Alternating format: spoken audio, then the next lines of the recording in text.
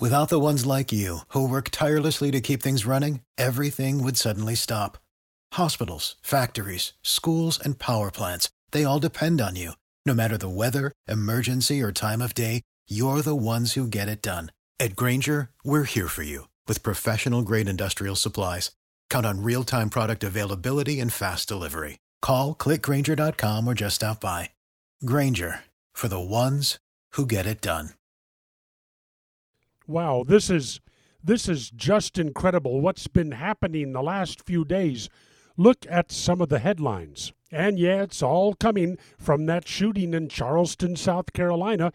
You and I, intellectually, we know that this was an act of a deranged, psychotic, sociopathic moron who was raised by a corpulent father who likes to run around with his shirt off, showing off his tattoos and his nipple piercings. Yes, this is representative of all white people in the South, right?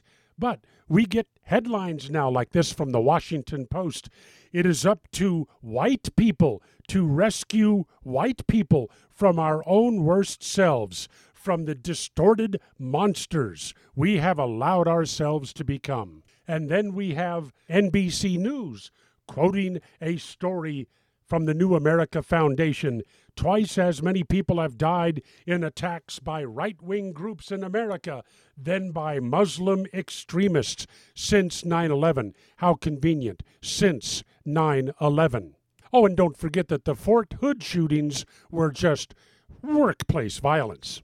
Then we have deranged new Black Panther leader Malik Shabazz saying, "Let this cracker hear you. We don't forgive nobody."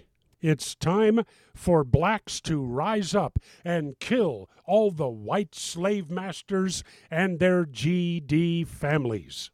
This is a mainstream media and left-wing fed feeding frenzy of hatred of white people in general.